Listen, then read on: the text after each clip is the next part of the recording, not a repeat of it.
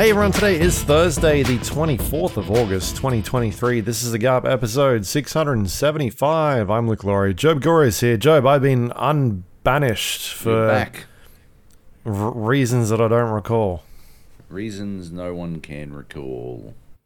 No, it's too long ago. It was too long ago. It was ages ago. Whatever it was, it's water under the bridge. And, you know, we've moved on. And after the travesty that was last week's episode with Nate and Kleb, just an absolute clusterfuck. In my magnanimity, have decided to allow you to come back on. Yep. It could have been worse. We could have recorded last night. Oh, yeah, that would have been... which was the plan. Yeah, if you thought I sounded drunk last week, 6 pints in, oh boy, I got home. I caught the bus home, and the bus stopped. In the Blue Mountains, and you're like, well, where am I? I'm fucked. No, it stops like next to this place called Wagyu House, which is this like all you can eat Korean barbecue. Oh, and holy shit, you know, in cartoons when the smell like lifts up a hobo and like drags them in, fucking yeah. I was that hobo. I was so close. I managed to focus up and make it home for fish and chips instead. But shit, I'm definitely getting K barbecue at some point in the very near future because it smelled so good. Also, I was very hungry. But yes, anyway. Yeah, we did not record last night, and now I'm sober again. Back to being sober. I was just very hungover this morning. Luke had 6 pints and didn't... Drove home. Yeah. No, I didn't drive home. That's a bad joke. That's a terrible joke. Terrible. But yeah. It didn't impact him at all. So... No. Yeah. Cool. Let's talk about some games. Let's do it. Yeah. We've got a lot here to talk about. Busy week. Let's kick things off with... I don't even know what the name of it is. It's EA Sports FC. Is that what it is? 24? FC 24. Yes, it is. Yeah, we wrote FIFA here, which is... Oh, yeah. It's the strip sub from Red Rooster. Still call it that. Oh, yeah. It is the Twitter. Still Twitter. Still calling it Twitter, yeah. Yeah, and now it's still FIFA. Still FIFA. Will always be FIFA. Yeah, I went check this out. They did like the big reveal here in Sydney. Like right down on the I don't know, fucking that circular quay. Was that the Museum of Modern Art? I think it is. MoCA? Contemporary Art. Okay.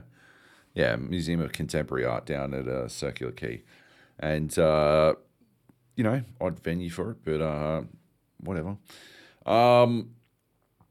It seems like, you know, I don't know. The event, I don't think, was particularly well put together, in the sense that it was a lot of like slideshows. It was like a fucking investor presentation or some shit.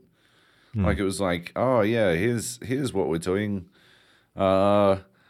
Here's what a football game is, and it's like it was like E3 in 2002. Yeah, exactly. Like literally PowerPoint slides.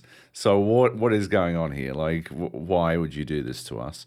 It started off with FC Mobile, and that's the way to get people excited, right? Get them pumped up. Yeah. Also, all they did was like explain in detail how they were stealing ideas from the main game, right? Or sharing ideas from the main game. So it was like there was legit a fucking minute-long deep dive into how they're making the camera angle for penalty kicks identical to the camera angle in the regular game. Oh. And it's like, was that Like, I've never played FIFA Mobile, but was that not already the case? Is that not the best fucking possible? Like, that's the penalty. That every fucking football game, every fucking soccer game does penalty kicks that way. Why is this up for debate? I'm confused. Very confused. Anyway, so that wasn't great, and then they moved on to FC24 itself. Super in depth on everything they're doing for that. They're going pretty ham. They're trying. The FIFA license, like losing the FIFA license or opting to not pay, what was it, like $2 billion for the FIFA license or whatever the fucking crazy amount was. Opting to not get extorted by FIFA. Hasn't hurt them at all. They've got all the players and all the clubs and all of that. So that's cool. All that stuff that seems pretty good. They're doing this new thing called volumetric capture. And I believe the way it works is they've got actual cameras at games. They've got like a licensing deal with a bunch of different competitions, Premier League, Euro League. I think this is purely off memory. I do have quotes on this stuff, but I'm not going to put the fucking interview in here. It was a group interview. It was a bit weird. But basically, they've got these cameras that they've set up around the stadium, and they're now capturing like players while they're playing. So what they used to have to do is you'd go to a mocap studio, and it's a warehouse with a fucking ton of cameras. A ton, like fucking 200 plus cameras lining the walls. And these cameras would like map everything you did. And I'd done it before. If you might remember, years ago, I did it for NBA 2K, maybe 15? I don't know. Mm-hmm. It was a while ago. But yeah, I put on the suit, and it had the little ping pong balls, and played some basketball, and I didn't do particularly well because I can't play basketball particularly well. But did okay. I've got netball skills, so I was able to sink some baskets. And that's why the game was so shit that year. That's it. That's exactly it. They were capturing directly off me. And the Channel 7 reporter who was also like suited up. She was, I believe, 150 centimeters tall. She was like very short. And it was like we're playing against basketball players, like college basketball players who declared for the draft. And they were merciless. There was absolutely no chill on these dudes. They were blocking the absolute fuck out of her. It was hilarious. But even they were saying like your form is a little bit off, right? While you're playing with these suits on, because it's not what you normally wear, and so your form is a little bit off. That's not the case anymore. The other thing is they weren't like. In very rare occasions, they'll get an actual superstar in and mocap them.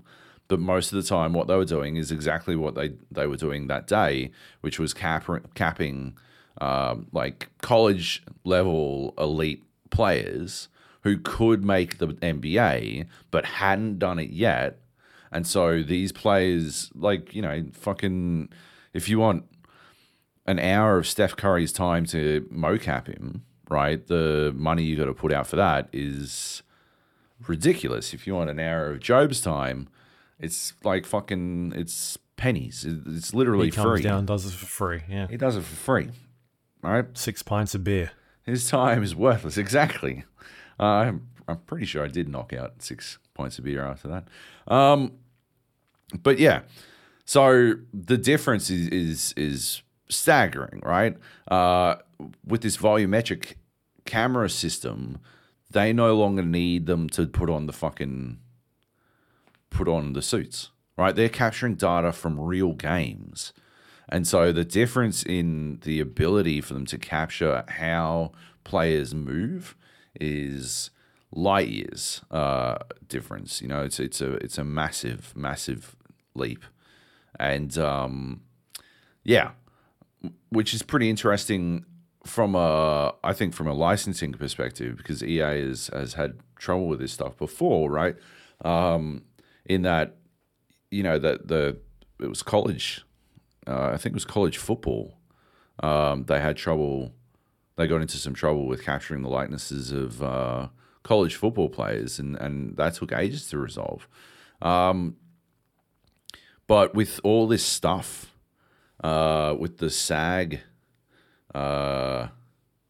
strike on at the moment, you know, what the Screen Actors Guild is striking about, one of the things is the fact that the studios want to capture their likeness and be able to use them in perpetuity, but it's the degree to which they capture their likeness that is being questioned, because it's so much more than just a facial scan, which I've done as well, which is, you know, on a whole other level. It's you sit in this fucking thing and like the cameras are way closer, and that's just your facial likeness. But like the studios are capping the entire person and how they move, and then they're able to fucking basically deep fake them back into the fucking into the movie to have them do reshoots without them even being there. And that's some shit that the Screen Actors Guild isn't fucking wild about, which I think, you know, for, you know, understandable reasons. This volumetric capturing, this volumetric like likeness capture, I think might actually be like in the same realm. Like there might be some concerns. And I asked about this, and again, I got a quote about it. I didn't see it get used anywhere. It was a group interview, but I guess nobody was interested in using that one, which is fine. I couldn't sell it because you can't sell group interviews, right? Like that's the problem with group interviews as a freelancer, is you can't sell the fucking things, right? You can package it up into a full fucking feature, but if nobody's buying the full fucking feature either, then yeah, you ain't got shit. You're just asking good questions for other people to use, basically. I hate fucking group interviews. But so yeah, nobody was buying, unfortunately. But I do have those quotes. Basically, when I asked, you know, basically, how does volumetric data, like likeness capturing, like position EA related to, you know, this drama with the SAG strikes? Like it was panic station. So I'm like, well, look, I can say that I know legally for FC24 we are okay, but how that goes in the future, I don't know. And yeah, so I think that's something to keep an eye on. The other question I asked, because I did play the game, I played the game a bunch, like I don't know, 4, 5 games. I was playing as Chelsea against another English team. I can't remember, but I was playing as I was Sam Kerr's team, and so I was playing that. I was playing on my own against AI. It's FIFA. I don't know how to put it any other way, right? Like it feels exactly like FIFA. It looks great.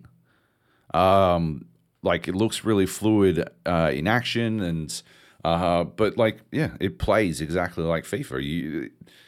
I haven't played in a couple of years, and it was literally like I'd never stopped. I immediately jumped in and then started playing like I was fucking Tony Gustafson, just sending fucking long through balls and praying for the fucking best and refusing to do any fucking subs. Like, yeah, I was like just Matilda's coach perfection.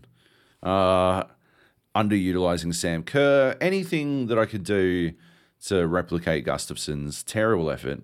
But I did win because at the end of the day, it's still FIFA, and I'm still fucking good at FIFA. So fuck it. Afterwards, though, I did have a goal scored against me, and the reason the goal was scored was my. If you've been listening to this podcast for a while, you will definitely have heard me complain about when you're switching defenders. And I know who I think the closest defender is. And I find out too late who FIFA thinks the closest defender is, right? And it might not always, and like closest defender isn't actually the best metric, right? But I want the most appropriate fucking defender. And what FIFA does these days is it has a little marker above who it will switch to, right? For the longest time, it didn't do that, but it's still like, so you know who it's going to switch to, right? But it can, if another defender moves closer, or if the person with the ball moves closer to another defender, it can switch, right? And the amount of times, like, I will press to switch defenders just as they enter the range of a different defender. But what I'm trying to do is shape where they're moving. I'm not trying to switch to the closest defender. I'm trying to fill in fucking gaps in my fucking defense. But when it switches to the wrong person and I am moving my thumbstick to like fill in the gaps, suddenly I'm just moving the defender I've switched to into a completely inappropriate position, and they just go through and score. I asked about that as well.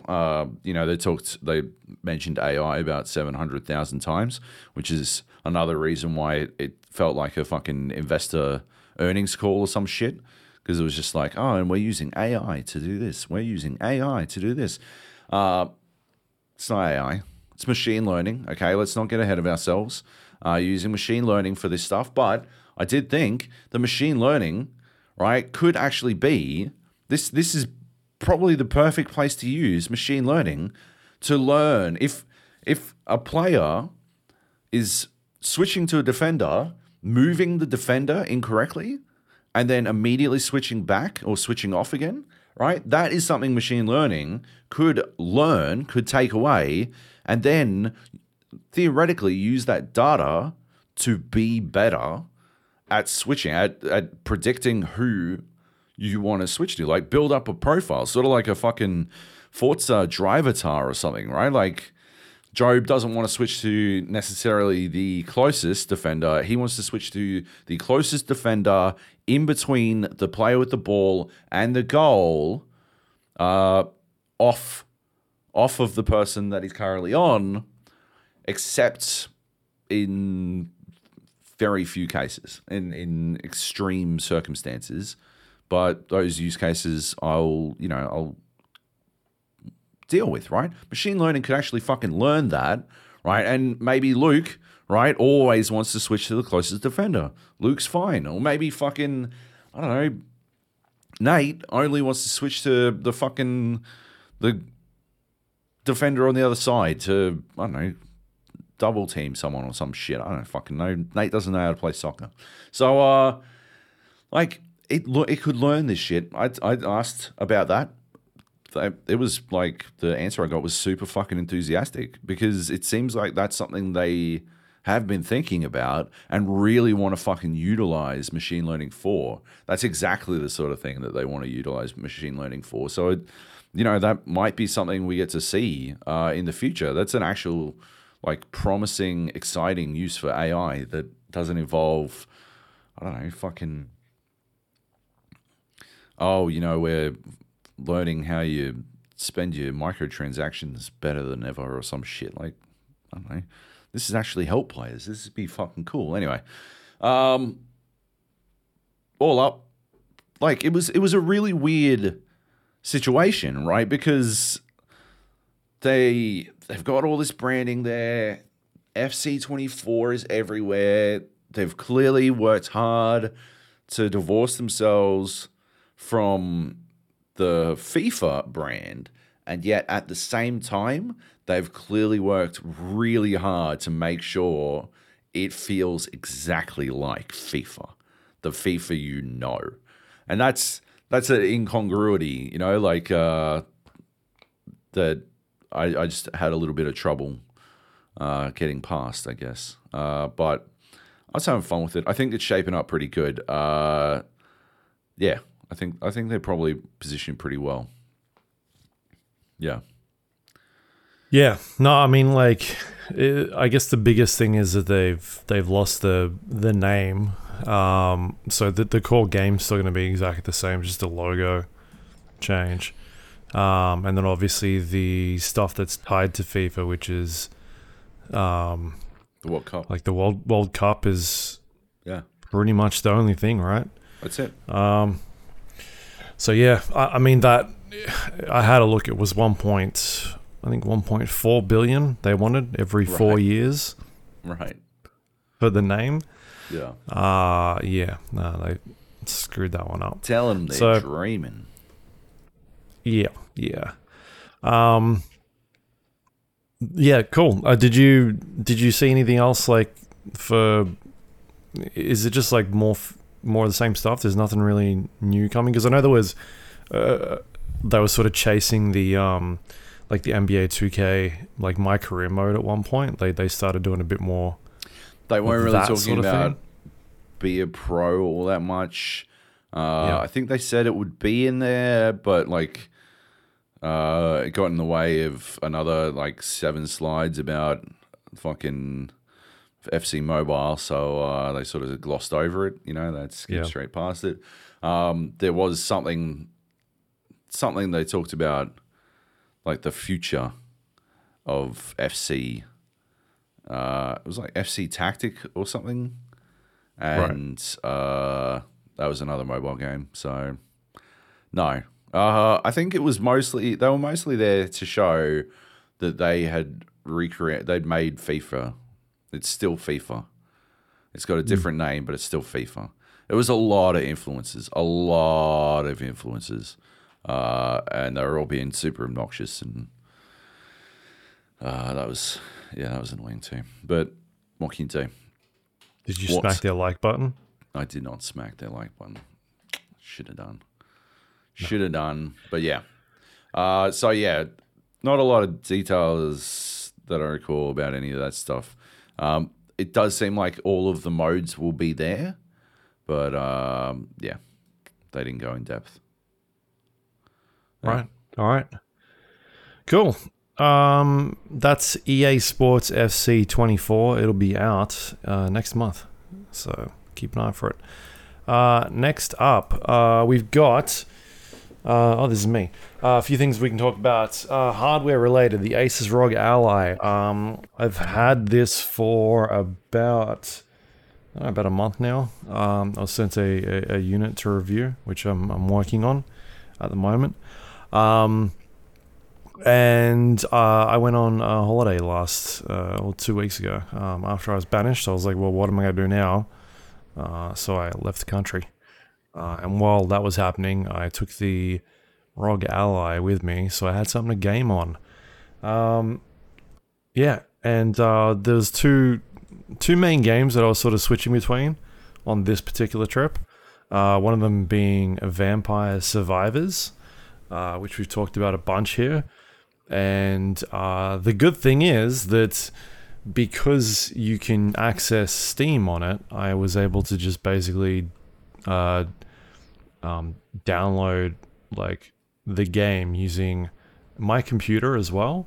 So when you actually install, I guess Steam Deck probably works the same way, but when you install Steam on the ROG Ally, you can have it so that it downloads off computers in the same network, rather than like being like, oh, I'm going to download from the internet and potentially use up your data cap. So it will look for Steam on the network and be like, oh, there's someone on the network that already has this, and it'll start downloading from there. I guess Vampire Survivors is a poor example of that, because it's probably like a couple hundred megabytes Yeah. to download. But I downloaded another game which I had installed, which was Marvel's Spider-Man Miles Morales, and that's probably a better example of that system in play, where it just takes a couple of minutes to pull down a large sum of data. So anyway, yes, so predominantly playing on Steam, but the device comes with like a command center. And it's got the ability to launch a bunch of different platforms that you can jump into. So there's like, there's Steam, there's like the BattleNet stuff, there's like Epic Games. So it's got all that stuff in there, and it can manage it all in one system. Like it'll show up and list all the games that are in there, or you can just fire it up and be like, oh, I want to use the big picture mode on Steam, or fire up like the Steam application, just run it through that if that's your preferred way of playing. So anyway, yeah, I played a bunch of those two games. I guess I'll talk about the games themselves just quickly. Vampire Survivors, still really fun. I guess since the last time I played, they've added a bunch of extra levels in there to go through, and like challenges as well, and so I worked through quite a few of those, which was really cool and fun. And I think I don't recall if this was always in there, but like the map seems new to me. Was that missing or not there really early on? I can't recall. I think you unlock it, don't you? Don't you unlock it? Was it you unlock? Okay. Yeah. I don't know if it's an unlock. But anyway. So all that stuff is neat. A lot of like quality of life stuff that's in there now that makes it a bit more simpler to use. They also, I guess, toned down like the power up system, where it used to cost like a lot to unlock a bunch of those power ups. Now it's quite a bit easier to do all that sort of thing. So that was quite good to see. Yeah, all in all, still a really good fun game. If people haven't checked it out, it's definitely one to go have a look at, because it's a very good game. Then the other one I was playing was Marvel Spider-Man Miles Morales, and obviously the Spider-Man 2 is coming out very soon in October, and I thought I would jump in and get a bit of a refresh on that. And yeah, that's a really fun game to play. It's a bit more streamlined, a little bit toned down compared to the Spider-Man game, but it's it's still very well done. It takes a lot of the best bits from that original game, and it does some neat things with it. So it was good to jump in and check that out. I don't know if I'm gonna. I don't know. I kind of want to play it through just so I can get a refresh on where things are at. Oh yeah. Because I did Spider-Man Remastered recently, and so I think like once I get through this one, then I'll be up to date and ready to go. But we'll have to wait and see. I got about 40% of the way through playing it, so damn. It's I'll put a decent amount of time in there. Anyway, so let's talk about the device itself, the Asus ROG Ally. We're seeing, I guess, a bunch of different companies trying to come out with some handheld consoles and eat Nintendo's lunch, I guess, because Nintendo's kind of the only one that's really doing anything in this market right now. And the Steam Deck has been quite successful. They've built a pretty good ecosystem on Steam to look at games and say, all right, will this device run on it? Sorry, will this game run on that device? Yep. And if so, like, how does it run? And is it verified? And what sort of things will you get out of it? And all that sort of stuff. So they've done a pretty good job. And so I guess people have seen that, like, the Steam Deck is doing quite well.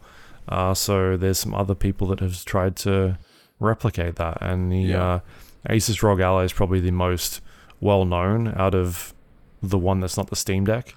It's quite new. It's only just recently come out.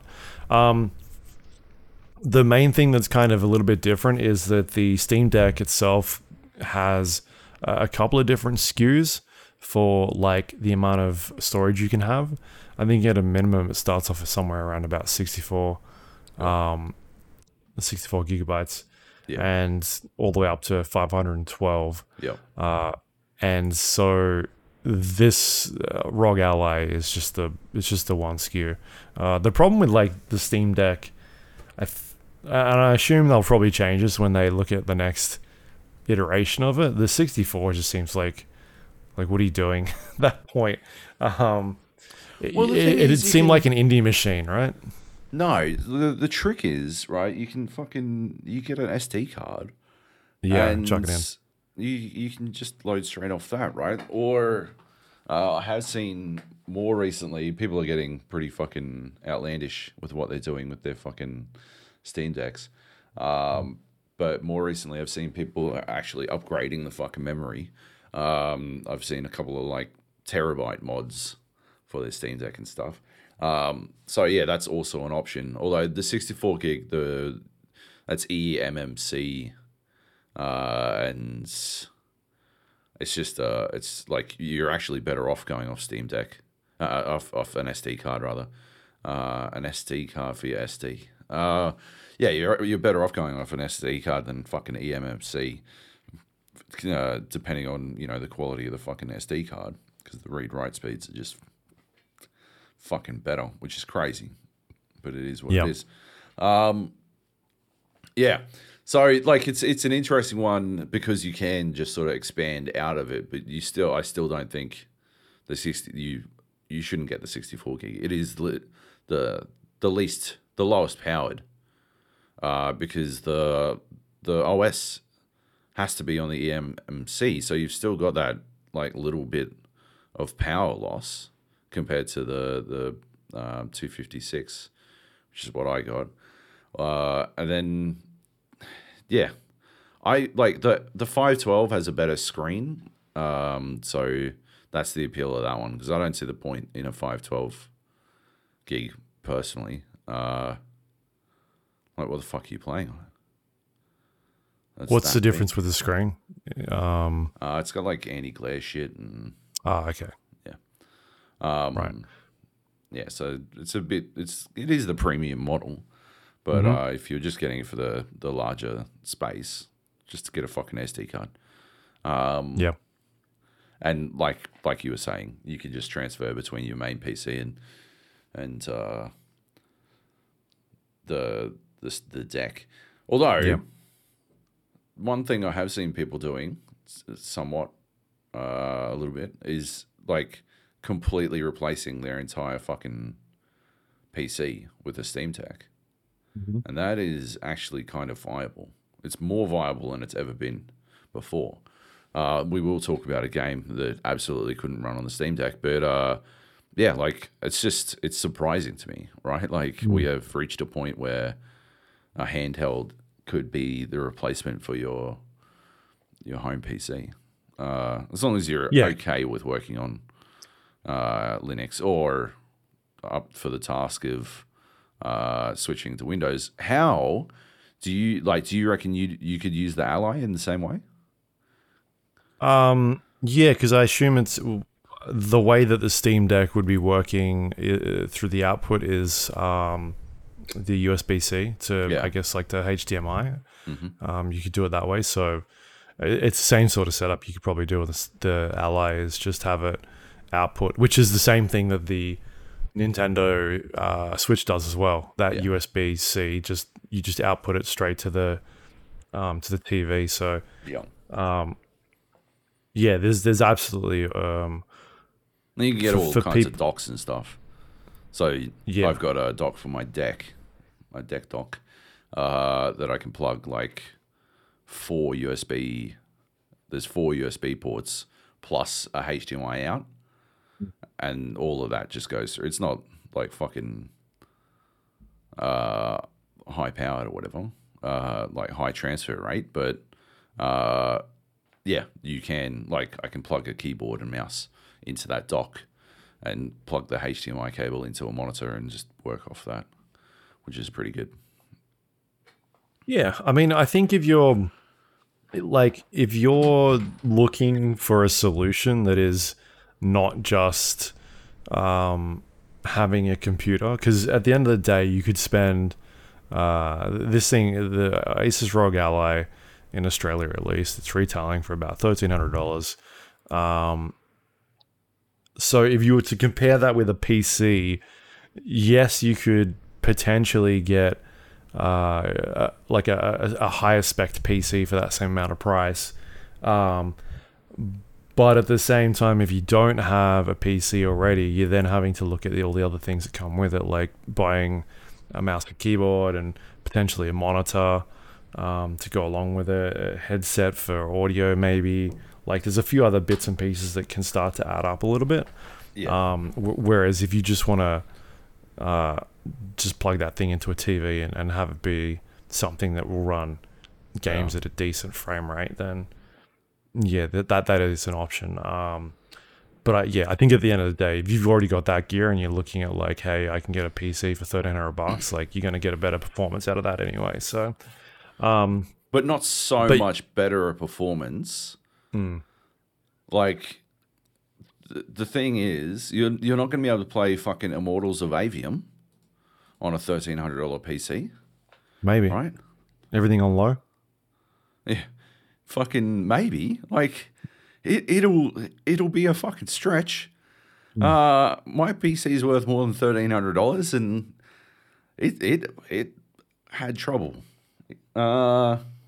It's fucking wild. But like, yeah, so you like, if you're still going to be classed out, if you're still going to be restricted from a certain like fucking level of game, I don't know if I can put some of this shit on medium instead of everything on low, right? Like is that a meaningful difference? I don't know if it is.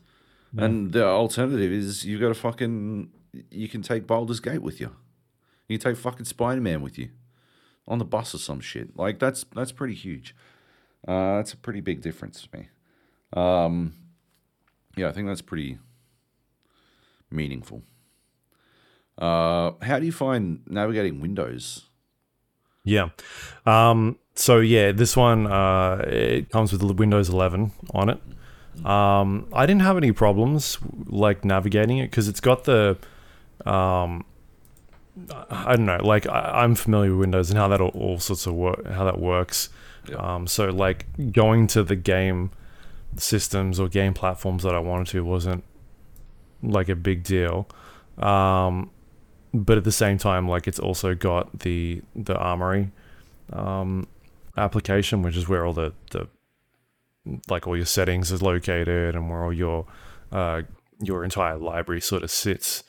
And because it is a touch screen as well, you can quite easily just maneuver through that library pretty well.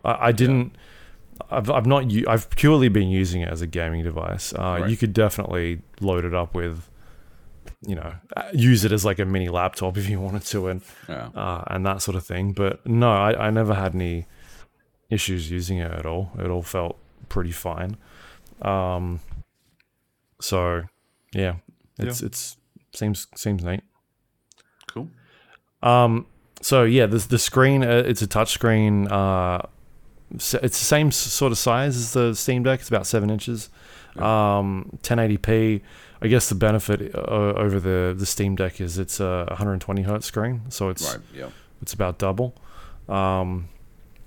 It's a really nice looking screen as well. Very very bright and colorful, which is neat. And yeah, it seems to handle pretty well. So from a performance perspective, obviously, like Vampire Survivors was a no-brainer. Runs great. There's an overlay system that you can fire up, which will show you like the performance of the device, like how hot it's running, how much GPU or CPU it's using, frame rate, your battery life, all that sort of thing. You can toggle that on and off. at any time. And then while that overlay also has a bunch of other settings on there, you can change the type of performance you're getting out of the machine to either conserve battery life. So there's like power saving modes and turbo modes if it's plugged into a power source where it'll just use as much as it can. Yeah. But for a game like Vampire Survivors, it was running at like 130 plus FPS quite easily. Nice. That's not saying much for a game like that. Huge. But then you start looking at a something a bit more robust, which was Marvel's Spider-Man Miles Morales, and that's when you're actually taking the thing for like a bit of a run and seeing what it can do. And if you're comparing it to like a PlayStation 4, which is where that series is sort of was born on.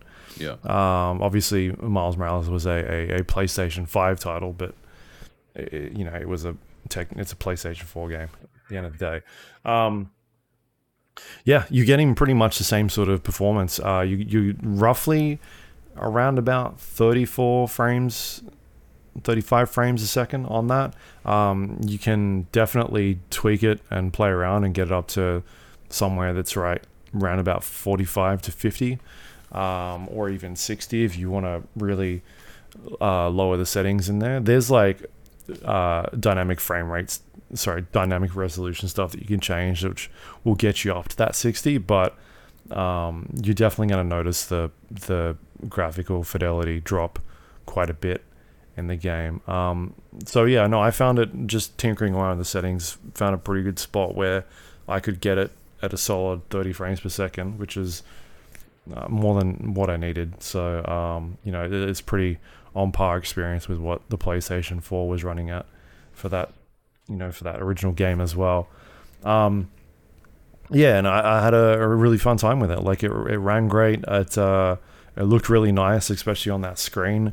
I think it's going to be interesting. Like we've talked about how Nintendo is sort of potentially looking at going back to a different type of screen, like not upgrading.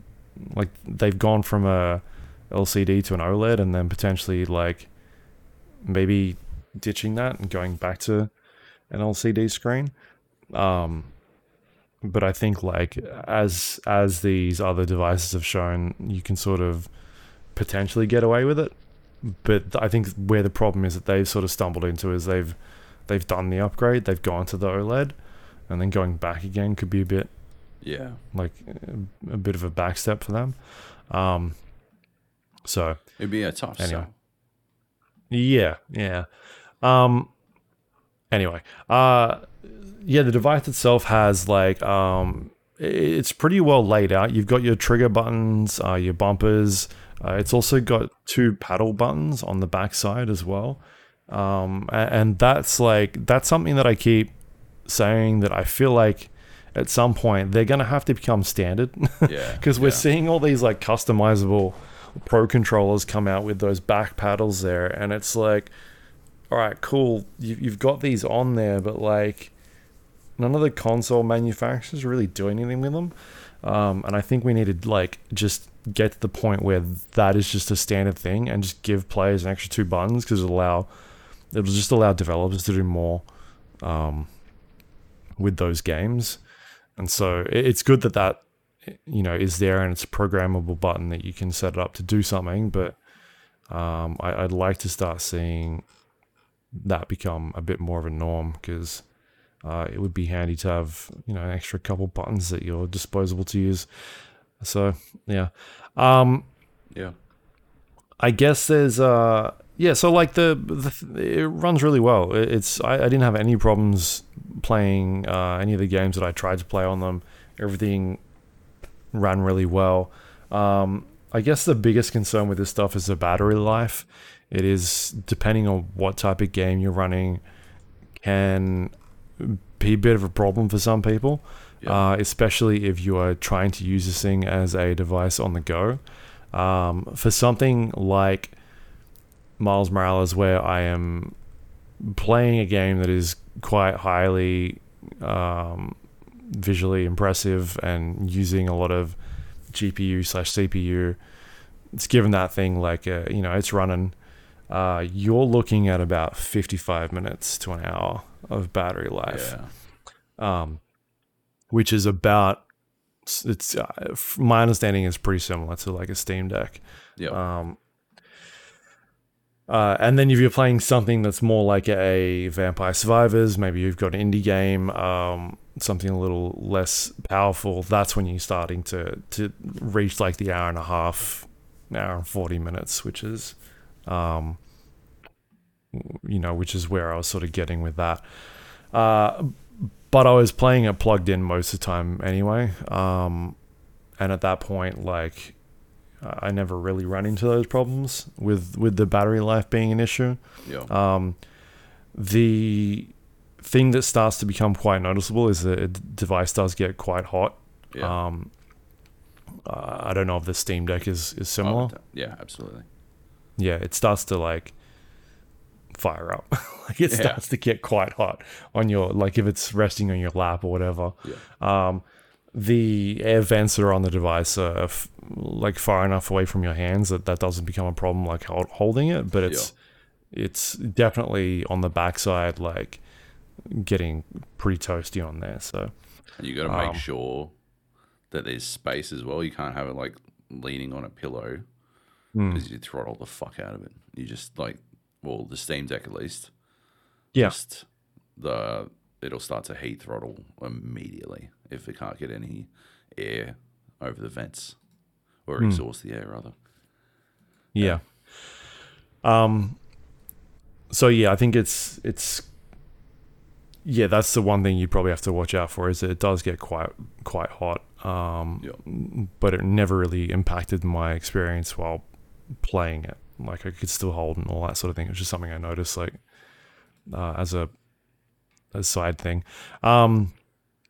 So yeah, performance is really, really great in there. It's like I feel like you're gonna. People may like. I don't want people to get like look at these devices and be like, I'm gonna be able to get one of these and like run stuff at like 60 frames per second. Yeah. I think there are compromises you've sort of got to have, and I think that the 30. Like trying to target 30 frames per second on a portable device is probably the way to go. And so 40 is the sweet spot on the Steam Deck because you can adjust the hertz, the refresh rate of the screen. Mm-hmm. And so if you lock it at 40, and the Steam Deck allows you to force it at a system level. So you force the frame rate to be 40 and you force the refresh rate to be 40. It looks fucking fantastic, and it is like more than a 10% increase over 30 as well. It's a huge leap. Yeah, so you can do the same sort of thing using the Asus ROG Ally on the overlay. When you bring that up, there is a setting that you can change and like cap the frame rate all the way up to 120. Cool. And then that's when you can start going in and like changing a bunch of the settings to try and get it to a spot where, it'll try and stick and hit that. But yeah, I mean, you can definitely, like I said, play some of those games and try and get it as a 60, but it's not going to be, a 1080p experience. It's definitely, you're going to see that resolution drop. And it's going to be noticeable on some more like 3D action games. But otherwise, like as a handheld device, like I think it's super exciting that we're basically at a point of having devices that can run PlayStation 4 games like in your hands. Because we've been stuck in a weird like life cycle over the past how old's the Switch now? Like 8 years? Yeah. It's getting, or is it 9? I can't remember. I don't know. Maybe it's 8. 8. I reckon it's 8. Oh, it says here 2017. How long is that? 6. Way fucking We were off. way off. Yeah, it'll be 7 by the time the next thing comes out. It just feels like it's longer than that because it is such a it's an outdated piece of hardware at this point. Right. You know, like that's not even a 1080 screen; it's a 720 screen. Yeah.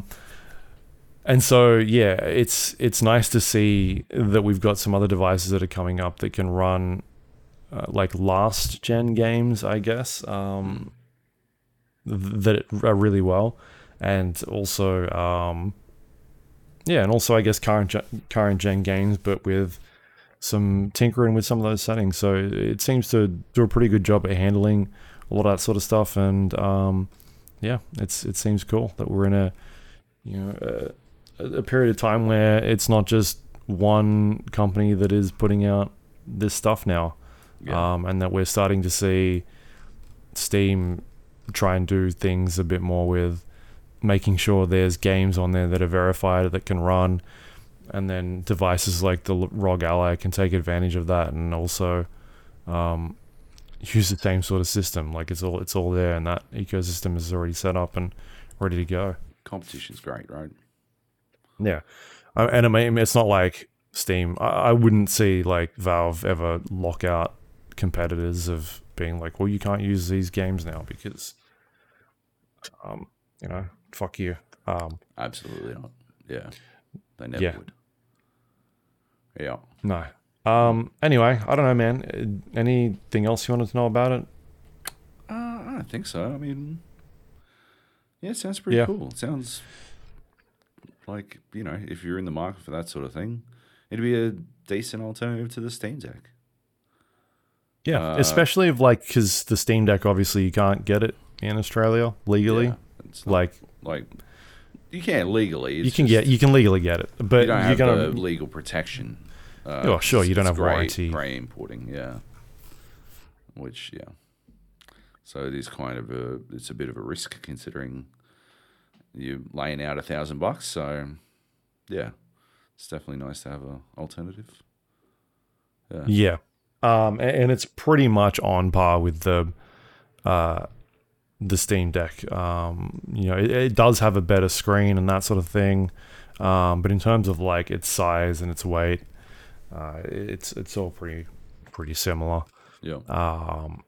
And it's got the same sort of features in there, like haptic feedback, controls, and touchscreen, and gyros, and all that sort of thing. So, in terms of technology and what it's got in there, it's it's pretty much on point. I guess the thing that does it open up a little bit more is that you do have access to some of those other platforms. You have that on the Steam Deck as well. It's just it requires a bit of work. It takes some doing and some knowing. But once you know how to do it, once you set it all up, it's easy as. Yeah. It's just a little bit more automatic when it's all Windows based, Right. Yeah. Yeah, that's the thing, is that like I think that the that's the like one clunky side of it, is because it is running on Windows 11. You're sort of it's not a nice like, hey, this is a thing that they've got that's designed for this specific device. It's like you're fucking around in Windows at the end of the day.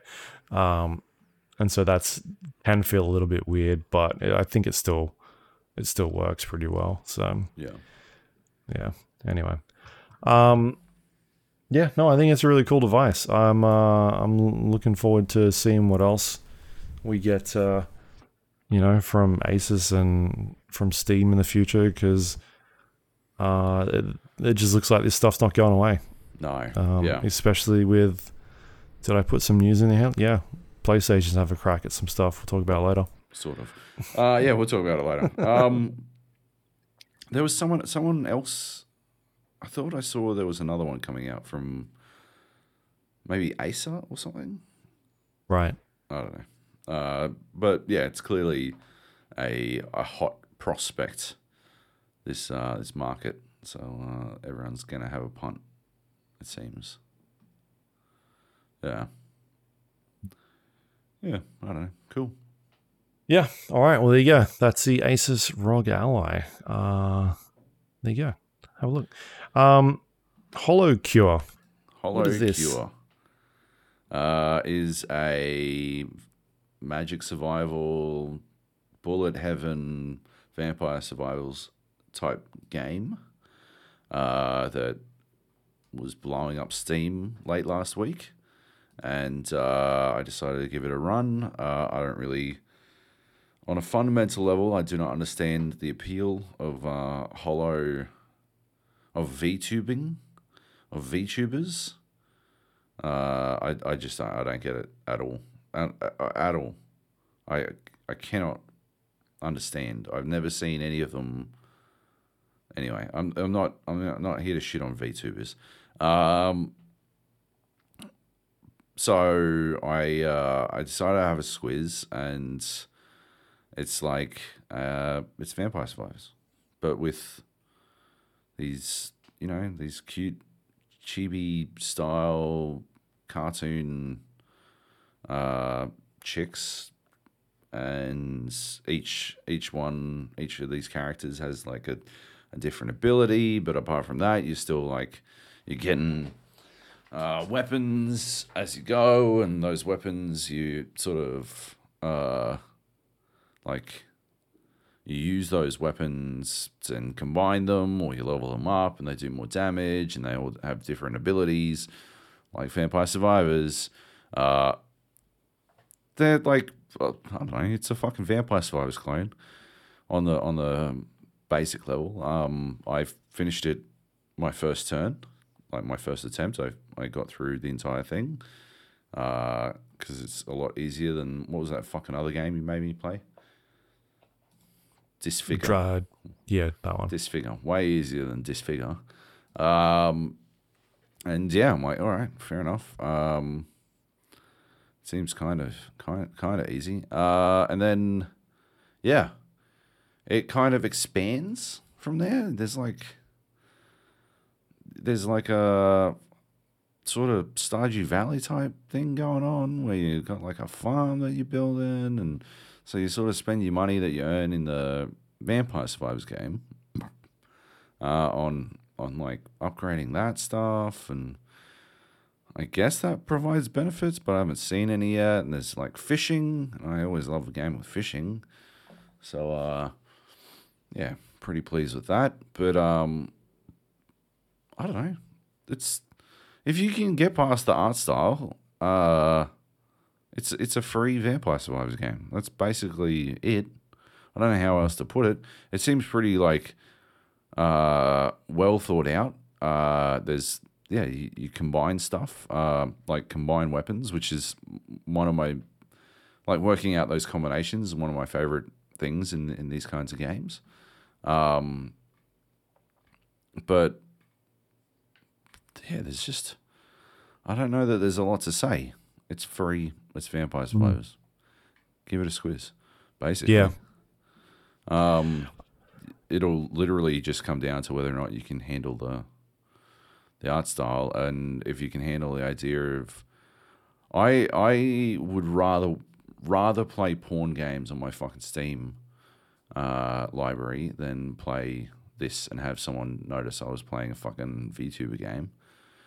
Which I don't know what that says about me. I'm sure it could do with some introspection there. But like, good God. Yeah, what if someone saw me playing, right? And then I try to think that through. Like, why would that matter? But it's like, well, they thought they might think I'm a weeb, right? And then I go a little bit further. So I'd rather people think I was a deviant, jacking off to porn games, than a weeb? Would I? I don't know. But on the other hand, I did play this on my Steam account, and I haven't played any porn games on my Steam account. So yeah, I guess that lays bare the truth of that situation. Yeah. Yeah, I saw this game on Steam popping up. Yeah. And then I looked at the art style and was like, no, I'm good. Fuck, we're judgmental, aren't we? We're fucking so judgmental. I see your favorite games on Steam now. Marvel Snap.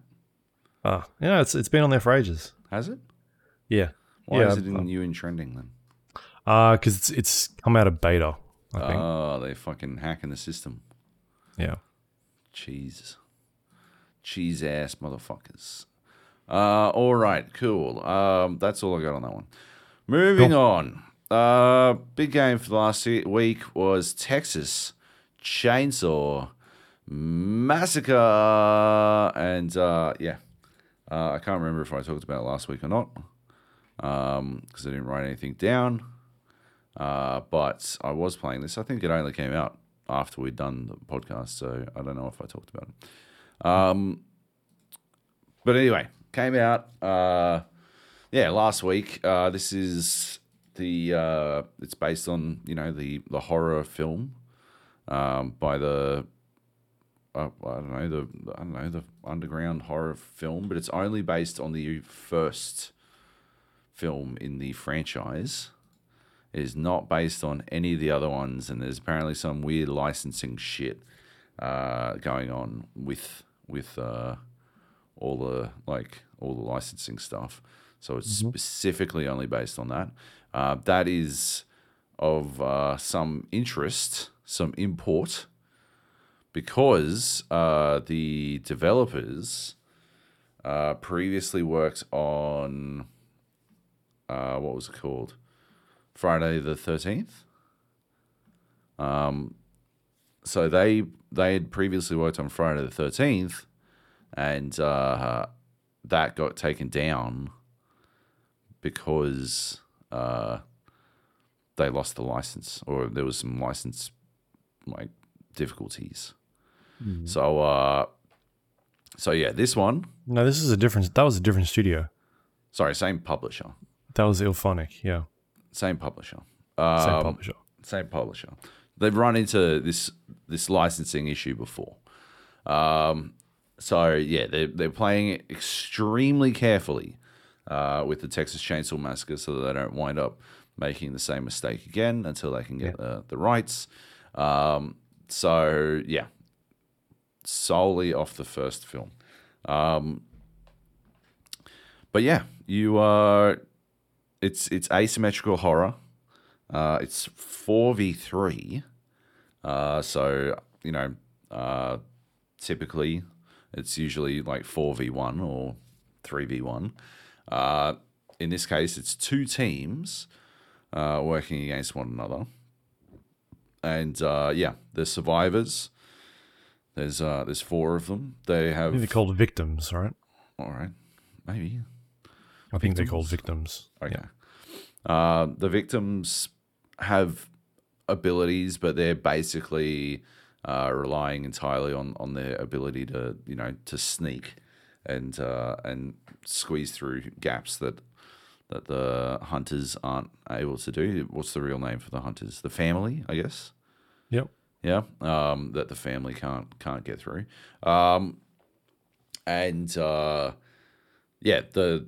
The family is trying to hunt them down. You always have to have a Leatherface, but there's like four other family members that you can bring with you. I've mostly played as the family, and in that I've also mostly played as Leatherface, because everyone, like the other two players, will just pick whatever, and then the screen will be, you have to be Leatherface. I'm like, all right, cool. Well, I guess I'm fucking Leatherface then.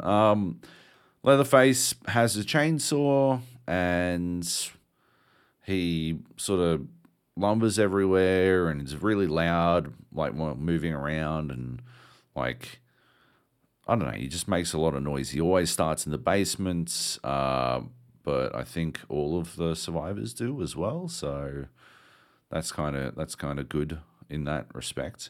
And yeah, basically he is like the chainsaw dude in fucking Dead by Daylight, right? Like, he can rev up his chainsaw and like run after people with it over his head and then chop them.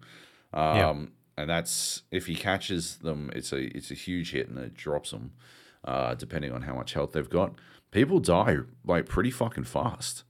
in this if they don't know what they're doing. Like the victims die pretty fucking fast. It's not like Dead by Daylight where you get 3 fucking chances. Like you are able to fucking heal, and there are a lot of healing items around. But if I tunnel you, you're done. And you can't lose me. You're probably dead, right? And I don't think that's good. Like I don't know. It sort of directly incentivizes tunneling to me, because it's.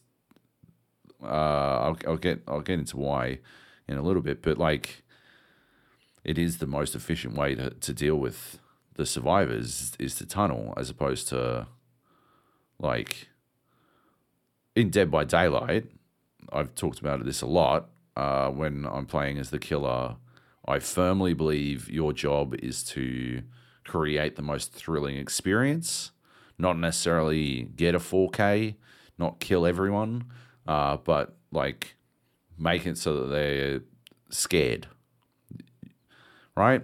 I firmly believe that is the purpose of the killer in the Dead by Daylight, and I think the game directly incentivizes that style of play in a very good way. In this, no, there's nothing like that. You are directly incentivized. You appear to be directly incentivized to just to kill them all, to kill all of the victims. Make sure none of them escape. That's how you get the biggest bonus. That's how you get the biggest gains. So that's what you got to do. All right. Anyway, so yeah, you got Leatherface. You got some chick. She like can cough poison, but she can also poison health files, and that's pretty useful. She can squeeze through tight places that the victims are able to get through, and I don't know. She's not that fast. I don't know. I like how her ability is she can cough. Yeah, huge. I don't remember. Also, like how you went. Oh, there's a guy with a chainsaw in Dead by Daylight. He's kind of like him, but like Leatherface is in Dead by Daylight as well. Is he? Yeah, he's one of the DLC characters. I must have skipped that one. Is he any good? What's he like in that? Yeah, I actually use him quite a bit. Yeah, right. Yeah, he's got a chainsaw, and he winds it up, and you sort of like can chain chainsaw attacks for quite a long time. Oh yeah, I remember watching you play as him a bit. Yeah. If you hit like a wall or something, an object, he goes into a frenzy, and then that like really slows you down. So you got to be quite precise and making sure you hit the right thing. There's a little bit of that in this, like when you do your big thing. If you do your big swing and you miss, the chainsaw stalls, and you got to fucking start it up again and stuff. So that does slow you down. So you want to be fucking on the ball with that shit. Who else is there? There's the cook. He's like this old dude, and he moves really fucking weird. Like his animations are fucking odd. It's weird watching him move around. But he can like listen for people, and he sort of uses that to He's got ears. He's got ears, damn it. But like he can point it anywhere and pinpoint characters like all over the fucking map. There's like wait, why is he called the cook? I don't know. I don't know. I got nothing. His ability is to listen. You're like, what the fuck? Like, that's a classic. It's a classic cook ability. All cooks can listen to stuff, don't you know? Yeah. But yeah, there's the handsome guy. He's like a greaser. And he's handsome, I guess, and he can track handsome? people's... Yeah, or like Hanson, like Mbop. Both. No, like handsome. He's like a greaser. And he can track people's footprints, like that... Was it not Blackbeard? The Rainbow Six guy. Jackal. Sure. Jackal. Yep. He can track their footprints like Jackal. That's pretty good. I like using him because you hunt people down pretty fast. He's able to get through... I don't think he can squeeze through tight places. There's the hitchhiker, I think, is the last one. and he's like a meth addict or something. But he puts traps down, and it's fucking brutal, man. Like, I put him down constantly. And would you say he's like the trapper from Dead by Daylight? I would say it's like the trapper from Dead by Daylight. I would say that, yes. Except this guy's a hitchhiker for some reason. For some reason, yeah. And he looks like a meth addict, and yeah. So that's the family. All of the family members have like the singular goal of murdering all of the victims, but also they've got like sub goals. They're trying to like make sure that like they can do anything they can to slow the victims down. I think the cook gets like padlocks that he can put on doors, and man, that one's pretty rough as well. You can fuck people's day up with the padlocks because they have to pick those locks, but they also have to pick the exit gate, and you have to find a thing. It's a single-use item to pick a lock, so you're kind of just pissing away items if that's the one they're going for, if that's the exit they're going for. But the other thing they got to do is collect blood, and they collect blood and they go and give it to Grandpa. Grandpa sits somewhere on the map, and they pour the fucking blood into his mouth, and he gets the ability to like sonar ping across the map. And if any of the victims are moving when he does his ping, they get lit up and they're seen across the entire fucking map, and obviously not ideal. Like Grandpa's a bat. He's a giant bat. He's a big bat. Yeah. And that's basically them. That's the killers. That's the family. That's what they're doing. And then you've got the victims. They've got a bunch of different abilities. I didn't play too many games as the victims because I found it way more boring than playing as the family. But like, some of them can take more hits, and some of them can just ignore hits that would otherwise stun people, and just they've got more resilience and stuff like that. But they all seem pretty similar. Their job is to get out, right? And the trick for them is that, like I was saying, you got to get like a single use item to actually fucking open some of these doors, and then you got to find another one while you're being hunted. But the other thing that's going on is your health is sort of slowly bleeding out over time, and the longer the game goes, the faster that seems to happen. So you're constantly finding like healing things, which that's how the chick, the cough chick, comes into play pretty well, because what I was doing was I was poisoning the health files up the top, because by the time they got to them, everyone starts in the basement, they get out, they go up top. By the time they got to these health files, like, they couldn't afford to not have heals, right? So picking up one of my poison vials instead really fucked them. So yeah, that was pretty useful. But yeah, they just sort of like sneaking around, and I think it's cool that they're not like doing generators, right? I think everyone doing generators is kind of played out. It is Dead by Daylight's thing, but they've got different objectives, different exit gates open in different ways. The interesting thing is like it's always sort of very separated, right? You can open up this gas tank by stealing a wheel and then putting it on the fucking gas tank. But the wheel is up on the ground level and the gas tank is down the bottom, and then the gate for it is back up on top. Or there's there's the exit gate underneath, but you got to go up top to open that. Like, you've always got to go somewhere and then almost always you've got to return.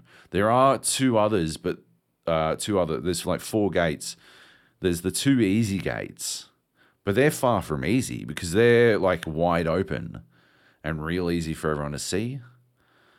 Real easy for the killers to see. It's where the killers who aren't Leatherface start. So it's usually like extremely well trapped or set up to fuck you. And yeah, so those are sort of the fucking red herring ones, right? You go for them if literally there's nothing left. It seems like the gates close after a certain amount of time as well. Like I think you've got 45 seconds after a gate opens and then it closes. So multiple people can get out, but they have to be pretty fucking close on one another's heels, and it doesn't always work out that way. And yeah, so you just, I don't know. I think it's pretty clever the way they've set it up so that you do have to sort of traverse the entire map to do this shit. And because there's 3 killers, like, even if you can hear the fucking chainsaw somewhere, that doesn't necessarily mean you're safe, right? Like, there might be one of the other ones nearby or a trap or something. So, yeah, you might still be in a lot of trouble. And there is that element of trying to work out who's in the fucking game. You know Leatherface is, but the other 2 are a mystery, and it can really, I think, alter how you approach the game. The problem I think the game has is that it's got a terrible tutorialization. It's just a video. It's literally just a video, but it's like a fucking 12-minute long video. And that's just the basics of either side. Like, each side is 12 minutes long each. And then there are another series of like 6+ minute long videos on all the other things you're supposed to know about. And there's fucking loads of them. And it's just, I just don't understand. It's got to be the least interesting way to fucking learn anything. Like, especially, like, I watched it for the victims. I watched it for the victims. And I reckon that killed my desire to play as a victim more than anything. Because by the time I'd finished watching all this shit, I'm like, I'm just fucking bored. And I jump in. I've watched like I watched like 2 minutes of the how to play as a fucking killer. 2 minutes of that one, and I'm like, fuck this shit. I don't give a shit. I can work this shit out. And I did. I worked it out so fucking quick, right? Why not do like fucking? I think Evil Dead had a lot of faults, but at least it had I thought a pretty good fucking tutorialization.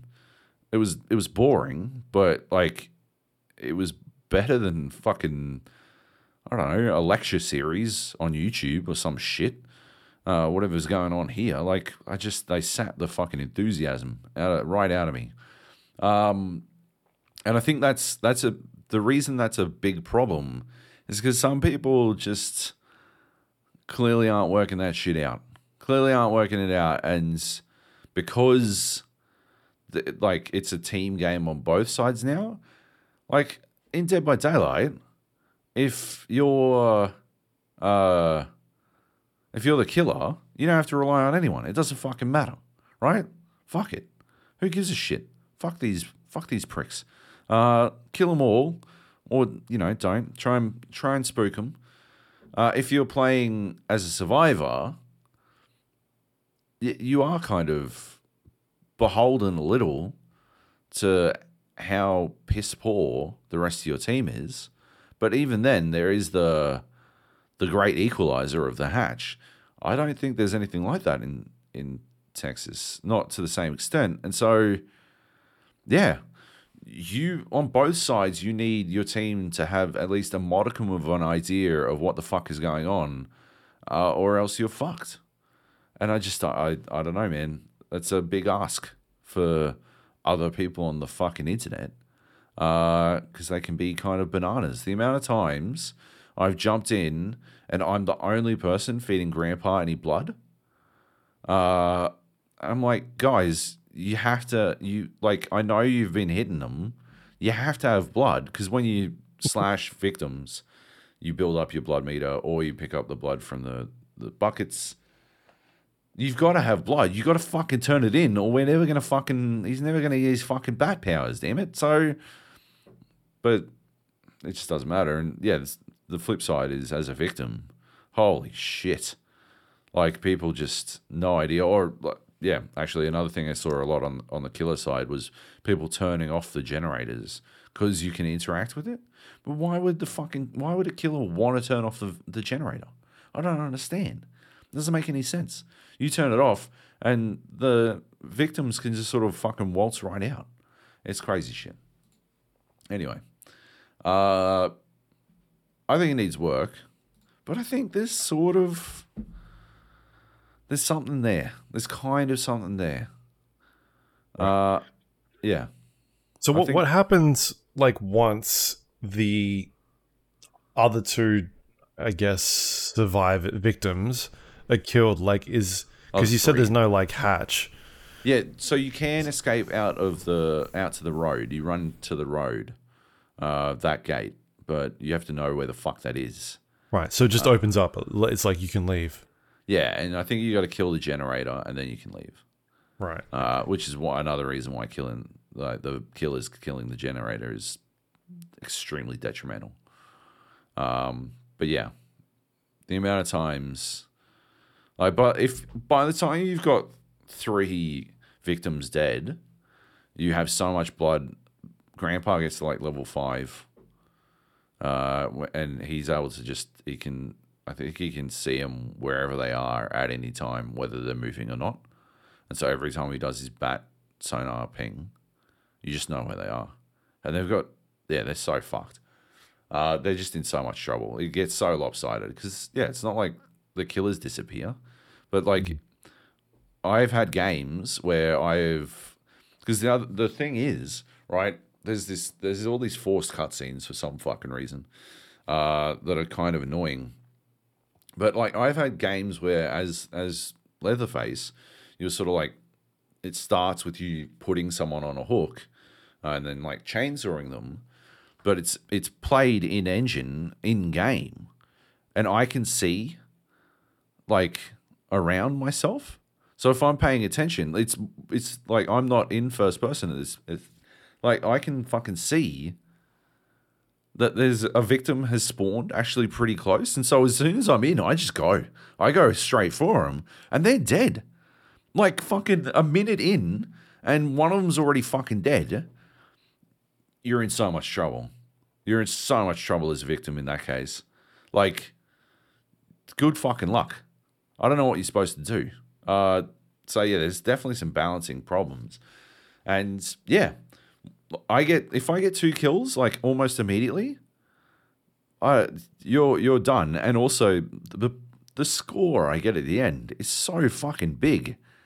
So of course that's what I want to do. You know, like, because that's your meta game shit. But yeah. Anyway. Yeah. It's an interesting game. I think it needs work. I think it has a way to go. It's not there yet to me. Yeah. But yeah. Fair enough. I mean, it's on Game Pass, right? So it's on Game Pass. So yeah, it's the perfect place for it. Because yeah, there's nothing to stop you from checking it out. You know. Yeah. I mean, I don't know, man. Like I've been watching because obviously, like a lot of the Dead by Daylight community is all the streamers are checking it out right now. Yeah. And so I have been watching a little bit of it, and I just don't get. I don't know. It just doesn't look very good. Anytime someone gets in a chase, it's like they're just running through like the same areas and then like going down a well and then starting somewhere else. And I'm like, what is happening? Like, I don't understand what is going on. It just looks like I don't know. It looks kind of boring. but maybe I just need to play it for myself to get a better idea of what's happening. No, man, like I get like there are loops, and I think they don't mind that there are infinite loops in this because you're supposed to have teamwork that can fix that. Except you're herding cats. Like, I reckon of the 25 to 30 games that I played, twice there were people who were actually on voice. Right. Twice. On voice, communicating, and actually doing shit. Like, of course, there was 3 times when some dickhead was hot micing and just breathing and eating Doritos or something. Because He's in character. Crossplay. Of course, he's the cook. But like, yeah, most of the time nobody's communicating, so there's no teamwork going on. It's just, yeah, a sort of a clusterfuck. I don't know how they balance for like survive with friends groups either. Like, I don't know how they're fucking going to balance that, because that feels like it could get out of hand pretty quick.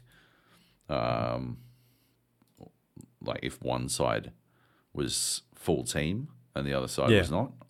Just literally be like, they're over here. Yeah. Everyone runs over.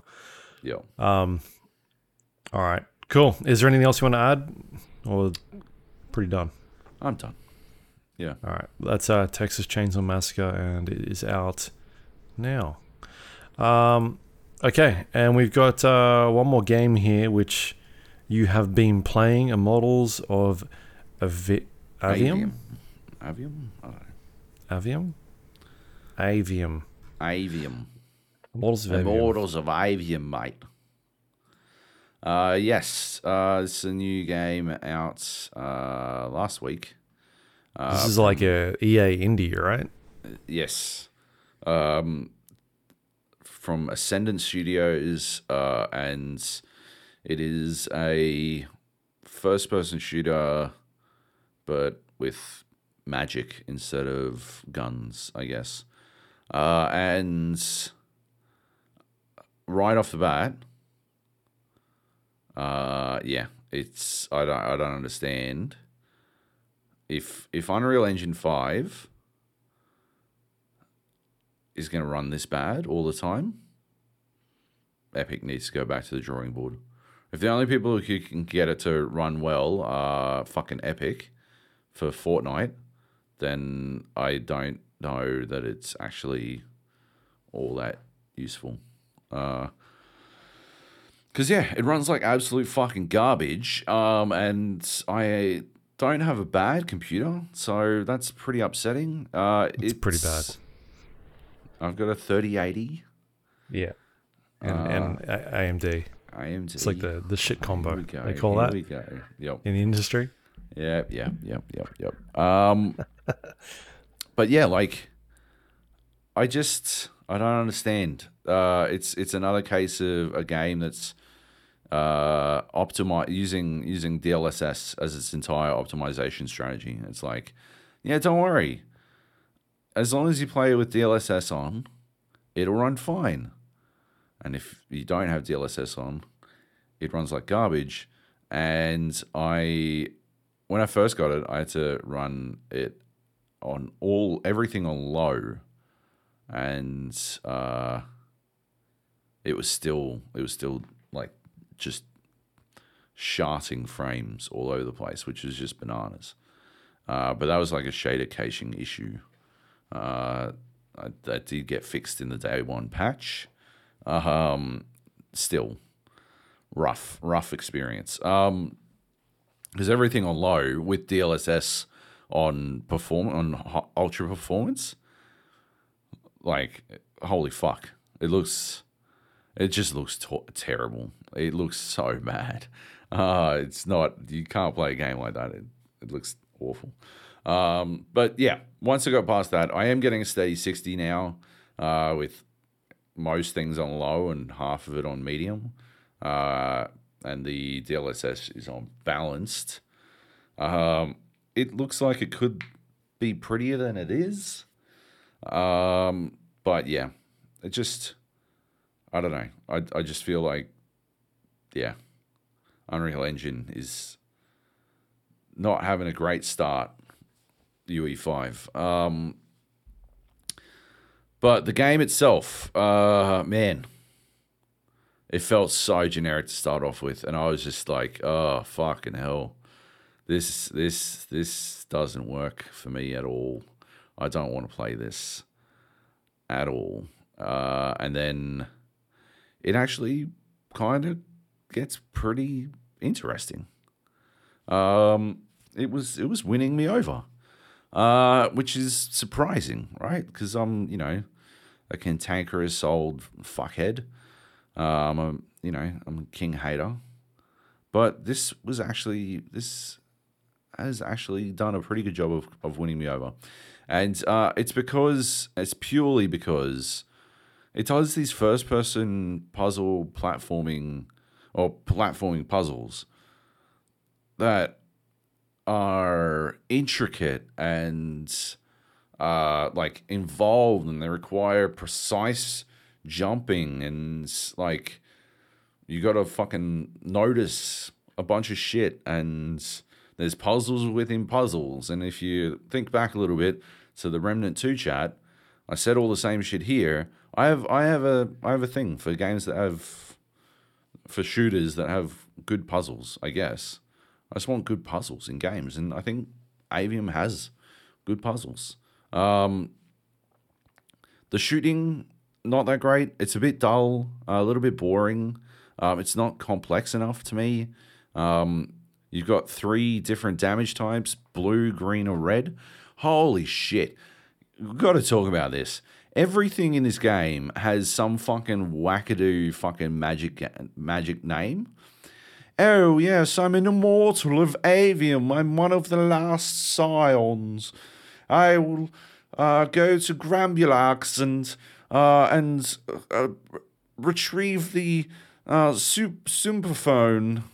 And then it's like, oh, and now you're a Triarch, which means you can cast any of the 3 magic types. And those 3 magic types are green, red, or blue. Right? Like, what, did you run out of fucking crazy names for shit? What the fuck happened here? Why not Greenius and fucking Bludium? Fucking hell, like, it's just green magic. Like, that is pure, like, at some point, yeah, in the history of Avium, the Grand Magus was me. And they're like, Grand Magus Job, what are we going to call this magic type? Yeah, it's green, isn't it? So we're going to call it green. We're going to call it green, and I don't want to fucking hear anything about it, because I am a Triarch, and I'm sick of trying to remember all the fucking other words that I am, okay? Green. Yeah. That's blue. That one's red. End of list. They that was the placeholder text. It was like, we'll get back to that at some point. Yeah. And then they were like 6 months out, and they've done all the voiceover recording and everything. Yeah. And they were like, oh, fuck. We forgot to take the placeholder out. We've just spent millions of dollars. Did they say green the entire time? Fuck. Yep. All right. Well, it's green from now on. Oh, man. Holy shit. Like, at the start of the game, it's a very overblown, very boring tutorial. And right before then, like the prologue, there's this chick who is in your like team, I guess, is your best friend or whatever. Her accent is so fucking all over the place. I like literally sat there flabbergasted. I was not paying attention because I would listen to, your name's Jack? And she was like, Jack, we must go now, Jack. I'm like, what the fuck is going on here? It's like, it is just bouncing between fucking like a Bostonian accent, Liverpool, South African. It is like every word she has changed accents. Like, just, it is mesmerizing. But then, like, Jack, we must run. They are coming for us. Like, but I'm like just standing dead still, not running at all. And while these things are exploding, because I'm like, what the fuck did she just say? That is fucking crazy. That's the delivery. It's one way to get Job not to skip your dialogue. It's also unskippable. So yeah, it was doing everything it could to get me to fucking uninstall this shit as soon as humanly possible. Because yeah, running at about 12 frames a second after a minute. Unskippable cutscenes. Whatever was going on with his accent, I'm like, oh, I can't do this. I cannot do this. This is driving me fucking bananas. But I persevered. I'm sort of glad I did. Like, I'm not like, how much is it? I'm not $90. I'm not $90 glad I did. This is like a pure AA game. Like, one of the AA-est of games I've played in a long time. It's very pretty. It's very pretty. The story is extremely by the numbers. The combat's not that great, but it's kind of fun. When you're fucking about in the open world, it's kind of fun. And not open world, Fopen world. It's kind of fun, right? And that's the weird thing. It's got this weird fucking like gear system that just is completely unnecessary. I don't know why they do it, but gotta have upgrade paths, I guess, and you find new spells, and I don't know. It's entertaining enough to keep me coming back, and it's mostly for the puzzles. Because I got this blue fucking, I don't know what they're called, blue sigil, and like the sigils change the damage type. So I got like a red sigil, and it does like a sort of kind of like a pulse cannon blast, like boo boo boo, like. And then there's another red sigil, and it's sort of like a shotgun blast. Well, I've got this blue sigil, and it's like a fucking railgun, right? And it doesn't one-shot things, sadly, but it is like a railgun, and it pierces enemies. But the problem is the enemies all spawn in, and for some reason, they don't just spawn in on the ground. They spawn in the air, and then they drop to the ground. But as soon as I see the fucking little cloud of them spawning in, I just equip the blue fucking sigil, and then I line them up, and bang, done. All right, moving on. They're dead before they fucking hit the ground, right? Like, it's bananas. I don't understand why they do it that way, but they did. The combat's just deeply uninteresting. Like,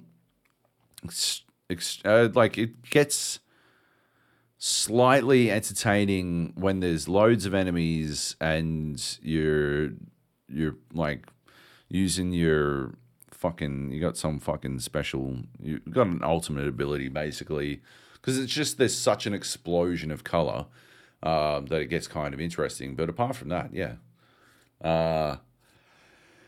dull combat.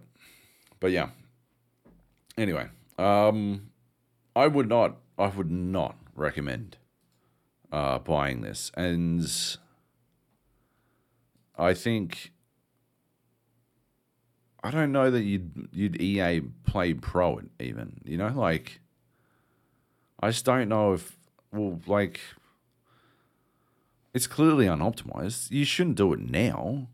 Give them a chance to fucking finish optimizing it at the very least, I think, is what you do, right? Like, if they plan on doing that, I don't even know if they plan on optimizing it further, but yeah. Anyway, Mortals of Avium. I don't know about that one. Yeah. Yeah. No, that's fair enough. That's what I got. Yeah, cool. Well, that's all the games for this week. We can do some news. Let's do it. I I was just having a look because I don't think you did news last week. Not really. No. So I was seeing if there was some stuff that maybe we missed. Oh, yeah. I was adding in a few things, but Yeah. anyway, I yeah. thought we Let's did talk about Keith David. Did you? I don't know. Because I love Keith David. Yeah. All right. Well, let's take that out then. Nice. Boom. That was quick. Yeah. Gamescom opening night was this week. Jeff Keighley's show. They did a bunch of reveals, showed some gameplay trailers and things that are going on over at Gamescom, which is a big, giant video game consumer event, the largest one in the world. You've been to it a few times. Yes. Yeah, and so it's turned into a thing where there's now a Jeff Keighley shindig happening every year, where he reveals a bunch of stuff. World exclusives. Did you get a chance to watch any of this, or did you just kind of check out some of the trailers? Yeah. What stood out for you for this one? I don't know. I was mostly focused on Armored Core was right around the corner, and they're doing like the launch trailer for it, and so I was watching that, and it looked bad, but it's doing okay. So there you go. Sea of Stars. Saw that. I don't know if it was part of the showcase, but it popped up at the same fucking time. That looked awesome. Mm-hmm. I'm surprised. It's just it looks gorgeous, right? Like, yeah. What else? There was something else. That I really liked. Oh yeah, Star Wars Dark Forces, the remaster from Night Dive. I don't know if that was in there either. I think that was today, not then. But I thought that looked pretty fucking awesome. Yeah. Anything you were loving? There's a few things that come up. Payday 3, they showed a bit of that, which is quite interesting. Did you watch that trailer at all? No. Yeah. I figured like we'd played it, right? Like, sure, but this seems like something that's up your alley. Ice-T is going to be doing a special mission for it. His Ice-T like body count was in that fucking game I played. That fucking the Rock A City, the ripoff. Right. Like he's just in all of these ones, I guess. Yeah. There was some Ghost Runner too, I remember seeing. That looked fucking sick. That looked awesome. It's got a release date now, October 26th as well. That's pretty cool. I mean, that's ballsy to throw that in there. Yeah. The other thing, what else did they show off? Cyberpunk, the Phantom Liberty. That looks quite cool. They talked about 2.0 update. Yeah, that looked awesome. I forgot about that one. That actually looks really cool. I'm getting excited. Yep. We got our first look at Call of Duty Modern Warfare 3. They talked about how they're going to have like open area missions where you can take different approaches to the main task you're sort of given. It sounds like it's a bit of a mix between maybe like the DMZ stuff and maybe like they'll chuck you into a wider open area and be like, hey, go complete this mission, and you kind of just run around and do whatever you want. Yeah. So we'll have to kind of see what that's all about. They also talked about how zombies, they're bringing zombies into Modern Warfare 3, and that will also be like more open style as well, some of those missions. So we'll see what that's all about. Yep. But I'm keen to see more Call of Duty. What else was there that they showed, which I thought was cool? Yeah, I think that was probably about it. Mortal Kombat, we saw a bit of that. Oh, they announced the new Diablo season. Season of the Blood, which will focus on vampires. So they gave a release date of October for that one. So I guess they're doing like 3 months every season. So I guess we'll find out a bit more about that. And then they capped it off with a look at Alan Wake 2. Our first look at Alan Wake gameplay as well. Gameplay, sure. Yeah, and they've Sam Lake's been doing a bunch of interviews for that, some behind the scenes stuff leaked potentially or came out. I don't know. It looks like stock footage that someone's just posted on the internet. Some asset stuff. So Yeah. People are very excited for that game purely because like then we're getting our sort of first look at the gameplay and that sort of stuff, and like visually people are very impressed with how that thing looks. Nvidia's rolling out DLSS 3.5 with Alan Wake 2 oh yeah, as well. Yeah, that was a big one. That's pretty cool. So I mean, there wasn't a whole lot of like big surprises at Gamescom, but we're obviously like a couple of months out from the Game Awards, and that's usually where the big ones are. So either way, there's some nice videos there, but yeah, nothing too exciting. On the side, I guess we were talking about like Half-Life, the RTX. Oh yeah. Version was shown off. I haven't really had a chance to have a look at that, but have you seen much of it? Just I think it was a teaser. All I saw was about 15 seconds. And all I could think was, there's no fucking way that's just RTX. That has to be more, like a lot more. But yeah, like, I don't know.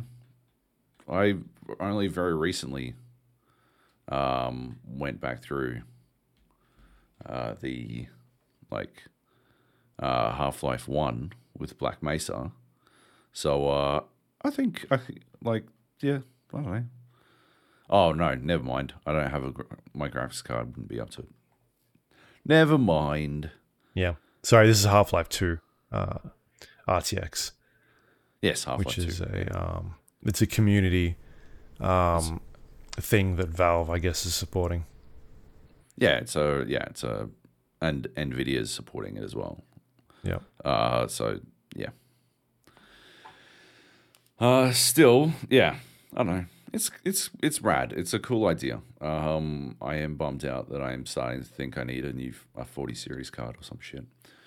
When's the 50 series cards coming? I would assume you probably just wait, right? Probably. You're probably still a while off, right? I'd say more than a year at this point. More than a year? Nah. You reckon? Nah. No? No. 30 series was 2 years ago. Okay. September 2020. And the 40 series? And the 40 series was October 2022. All right. Maybe more than a year. Yeah. We'll see. Yep. I don't know.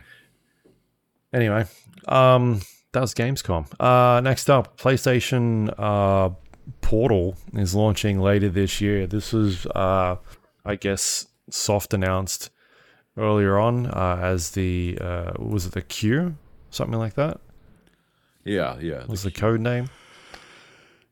This is basically like a handheld screen with a controller attached to it. And the way this thing will work is you'll be able to remote into your PlayStation 5 and it will stream content from it to this device via Wi-Fi, and you'll be able to play games from your Portal running from your PlayStation. It'll be launching at $200 US, which works out to be around about 300 and something ish Australian once you do the conversion. Yep. I'm going to guess like somewhere about 350. I don't think there's Australian prices announced yet. No Aussie prices yet. Yeah, I didn't see that in the email. But I don't know what this thing is. Like, I don't get it. I don't know who it's for. I cannot understand who this is for. I can't envision. You can spend another $150 and go buy a Switch. Yeah. Which I think is and probably you can play better. that anywhere. This one you can only play in another room of the same house that your PlayStation's in. Sure. What's the fucking point? Yeah. Oh, but what if someone else needs to use the TV? I don't know. You ain't got arms? Carry the fucking thing somewhere. Good Lord, it's heavy, but it's not that heavy. All right, if you can't pick up the PlayStation, it's time you started lifting. I'm sorry, but it's how I feel. Yeah. I mean, it's neat that they're giving people the option. I just don't surely there's better ways to spend your resources. Or why would it not have 3G or something? Why couldn't you take it on a bus or something? I don't understand. Oh my God, it's crazy shit. Yeah. Oh. I don't get it. No. Anyway. All right, there's PlayStation for you. And the last they piece... did also announce the Pulse Elite wireless headset. Okay, and the Pulse Explore wireless earbuds. And I think those earbuds look pretty good, and I will be due for some new earbuds later this year, so I might go for some of those. They look pretty good. They're pretty nice looking, and they should be, I don't know, fairly reasonably priced. They've got that fucking, what do they call it? Planar drivers. What are they called? Lossless audio. AI fucking noise reduction, and yeah, I don't know. Sounds pretty good to me. Yeah, for sure.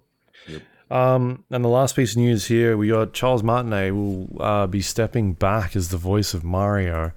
He has been the original voice since the Nintendo 64 game, Super Mario 64. And moving forward, Nintendo said that he will be stepping into a new role of Mario Ambassador. I don't know what that means. We don't really know what Mario is going to sound. I guess it's just Chris Pratt doing Mario. Is it? Is that where we're going? Oh, you reckon? Nah, really? No No way. I don't know what the plan is, but I don't know. Does this seem bizarre? Is it bizarre to you? Well, like, what is? He's pretty old, right? Maybe he's just, too old to keep doing it. To doing all this stuff, yeah, maybe. Is only, or maybe they're just like phasing him out. They've already got the Wahoos, and they're like, we've got them all. We don't need new ones. We'll just use the same one again. Oh, right. Yep. He's wahooed out. Yeah, or they got him to like, hey, read this out, and they've got his voice, and they're just using AI. Oh, God. Here we go. Anyway, he seems like a pretty cool dude. We've had people that have had run-ins with him. Mm-hmm. Not bad run-ins, like every interaction with him has been positive. Yes. Yeah. It sounds like this upcoming what's this next game? Super Mario Worlds, Dinosaur Worlds? I don't know. Wonder World? Wonder, that's it. Yeah. Whatever it's called, I don't know. Yeah. I don't know. It's not going to be Chris Pratt, I guarantee it. There's no fucking way. Yeah, so he wasn't in. He's not in this next game that's coming up. No, he's not in Wonder. No. We'll have to wait and see who that is and what's going on. So we'll find out. Anyway, there you go. That's the news for this week. And that is most of the show. Do we have any questions at all? Questions plural, questions singular. Question singular. Dr. E3 Money writes, Luke, did you touch a giant tortoise while in the Galapagos Islands? Great question. Yeah, good question. No. No? That's illegal. You can't touch animals. You can't touch them. No. You're not allowed to touch animals. You can't. It's a rule everywhere. All right. Yeah, unless they're pets. I don't think you meant touch them like that. What do you mean in case if they're pets? You still can't touch your animals, Luke. What are you talking about? You're not allowed to molest your animals, Luke. What are you talking about? What are you doing? So is it like a conservation thing? You're not allowed to touch any of the wildlife and whatnot? Yeah, it's like you stay 6 feet away. That's like it's like a general rule. Never heard it before. What are you talking about? Unless they come up to you. This is the thing. You stay 6 feet away unless they come up to you. And that's fucking free game. Oh, yeah. Like fucking throwing hands. Yeah. Like, have you not seen those kangaroo videos? Little bitch. Let's go. I did not know that it was for all animals. I thought it was for like specific ones. No. When you're in all animals, every single animal, like flies. What about snakes? Yeah, 6 feet. How do you get a shovel that's 6 feet long? It's a big shovel. That's a long fucking A shovel. big rake. Big rake. Big old rake. So what? Yep. No giant tortoises came out to touch you? No. Did any animals come up to get close? Yeah. Sea lions. Sea lions. See, now that I know is illegal. Marine mammals, you're not even supposed to go in the water with them. So who's illegal now, motherfucker? They got in the water with us. There you go. Loophole. Why don't you just use that to go and touch some fucking turtles? Why would I want to touch a turtle? Why you want to touch turtles? Are they giant turtles or giant tortoises? Tortoises. What's the difference? I don't know. How do you not know? One of them. What's the difference? Which one is able to shrink into its shell? That's turtles, right? I reckon that's turtles. Whereas tortoises just have like a shell, but they're not able to. Turtles can swim. So, what? Tortoises can't swim? Get the fuck out of here. Yeah. Nah, tortoises they can drown. Swim. They absolutely not. Absolutely not.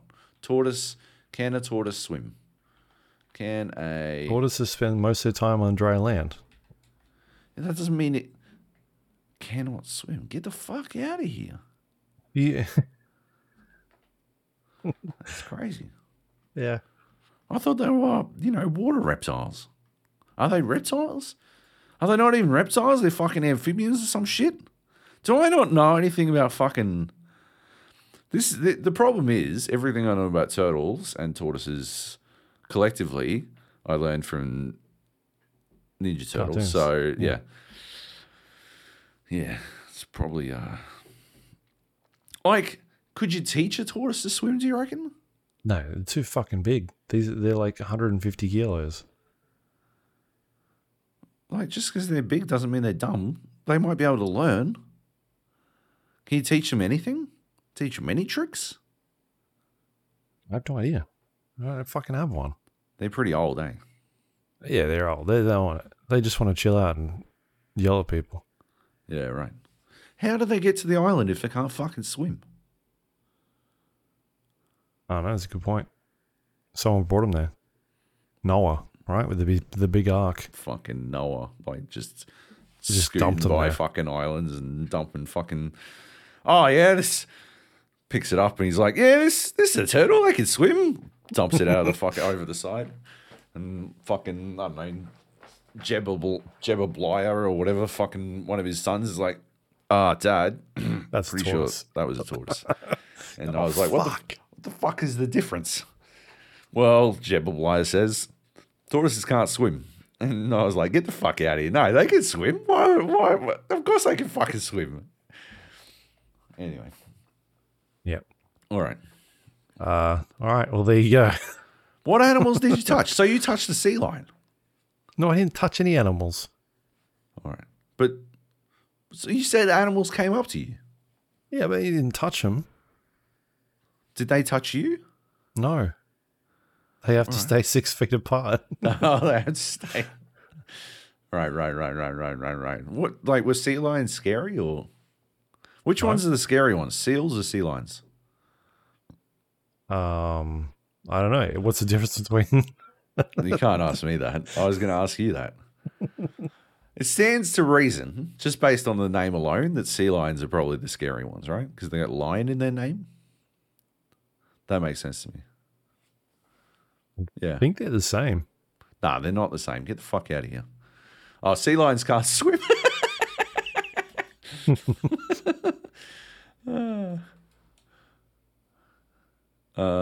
Difference. Seals are smaller and more aquadynamic, and their hind flippers angle backwards. Sea lions walk on land using large flippers and have ear flaps. Well, there you go. This is all fantastic. Oh, we're learning. Yeah, we are. Now we're learning. Didn't you get fucking? You touched wasps, right? Didn't you go to Hell Island and touch a shitload of wasps? No, I didn't touch them. We had to stay 6 feet apart. Did they touch you? I think they landed on me, but they didn't touch me. And they didn't. Here he is. Here he is, police. We fucking got him. We got the confession. They're not a protected species, Job. Drew and I ran this 15-year-long sting, and we finally got him.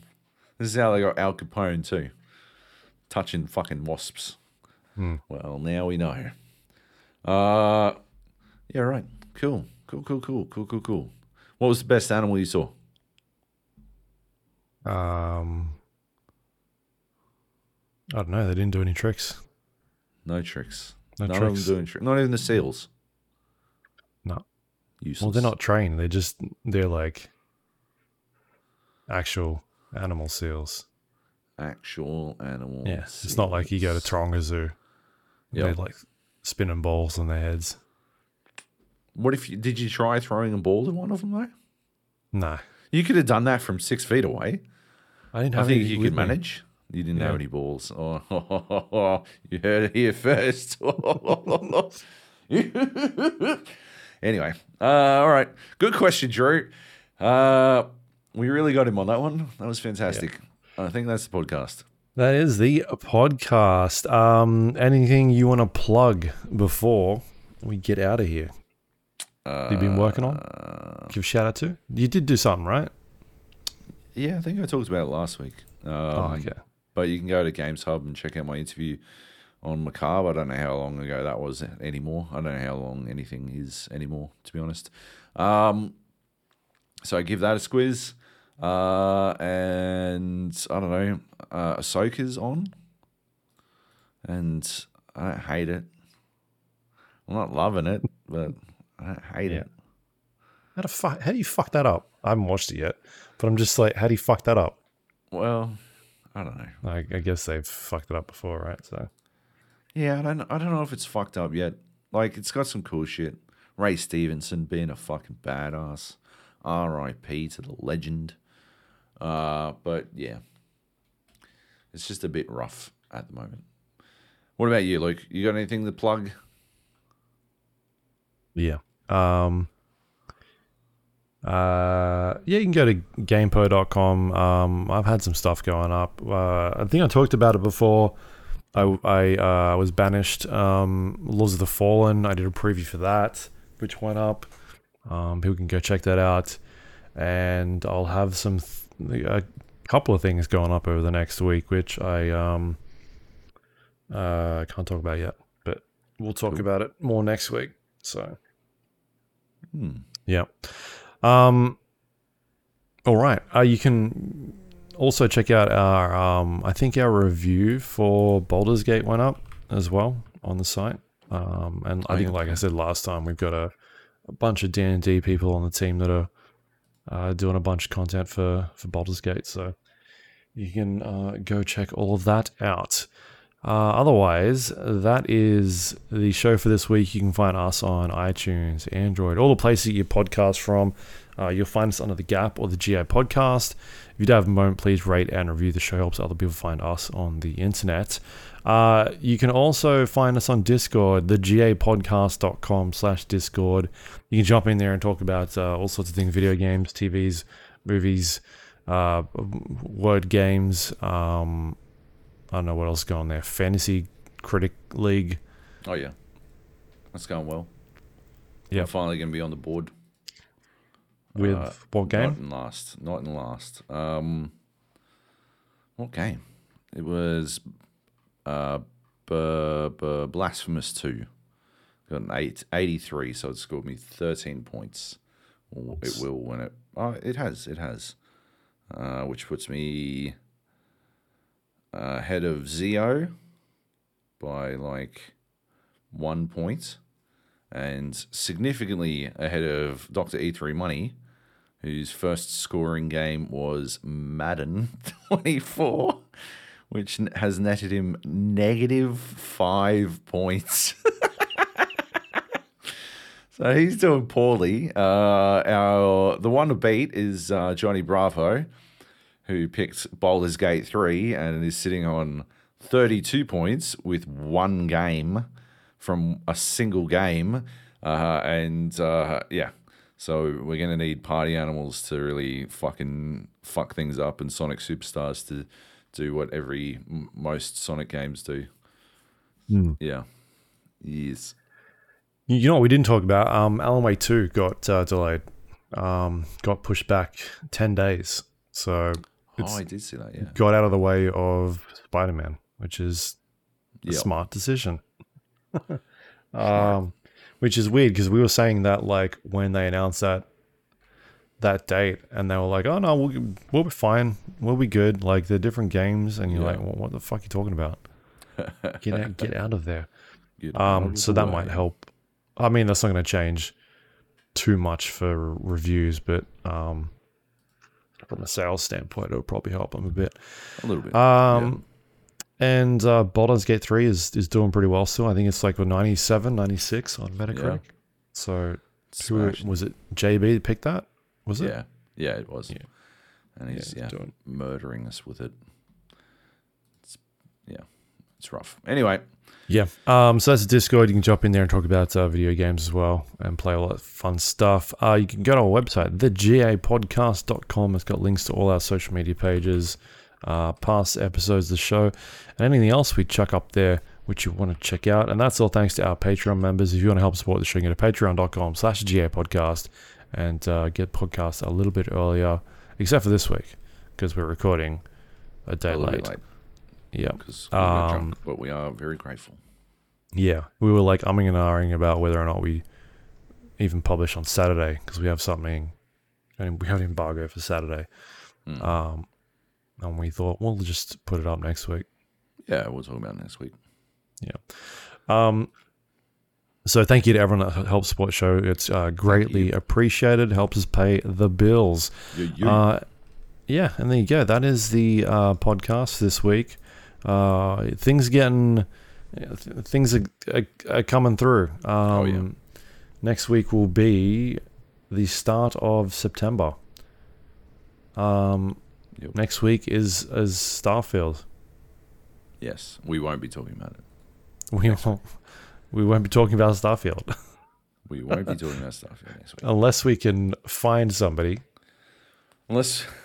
Did you see that fucking lunatic? That lunatic who was stealing fucking stuff from his warehouse and selling copies of Starfield? And now all his shit is deleted. Everything is deleted. The man has been disappeared. Yeah, he got Todd Howard, come around his house. Oh, yeah. The fucking Dark Brotherhood come down. Yeah. Fucking left a fucking note in his house, and then he's gone. fuck me. Banana shit. What a mad man. He's done. Like, I can't believe he did that. That's crazy shit. It's Todd Howard rocked up with Ron Perlman, and they just fucking beat him to death. Yeah. All right. Well, we'll definitely be talking about a few things next week, and we'll get stuck into Starfield as well at some point. Yes. As we roll into September, because it's going to be a busy month. All right. Well, there you go. That is the show for this week. Thank you for having me back, Job, and not banishing me forever. Yeah. I appreciate you letting me back on. Yeah, we'll see if maybe next time it'll stick. I don't know. Yeah, hopefully the audio is good this week. Was it bad last week? Was it? Is that what I saw someone? No, wasn't someone stitching you up in the comments? I don't think so. I thought it was great. Someone was having a dig at you, like Baz or someone. No, Baz was talking about how Nate's audio was really good, I think. Oh, okay. Yeah, well, that just means yours is shit. No, mine's always great. He was just surprised that Nate's was good. Oh, you know what it was? I think it was Kleb. Didn't Kleb say that he recorded the wrong output or something? Or input? Yeah, but it didn't sound that bad. I don't know. Yeah, I don't know. It took me so long to sync those 3 fucking tracks up. Really? Do you do it in Audacity? Yeah. No, I use Audition. I use Adobe Audition. I suppose you can just drag and drop shit, right? Yeah. Like drag a track a little bit to sync it up. Yeah. Can't work out how to do that in Audacity.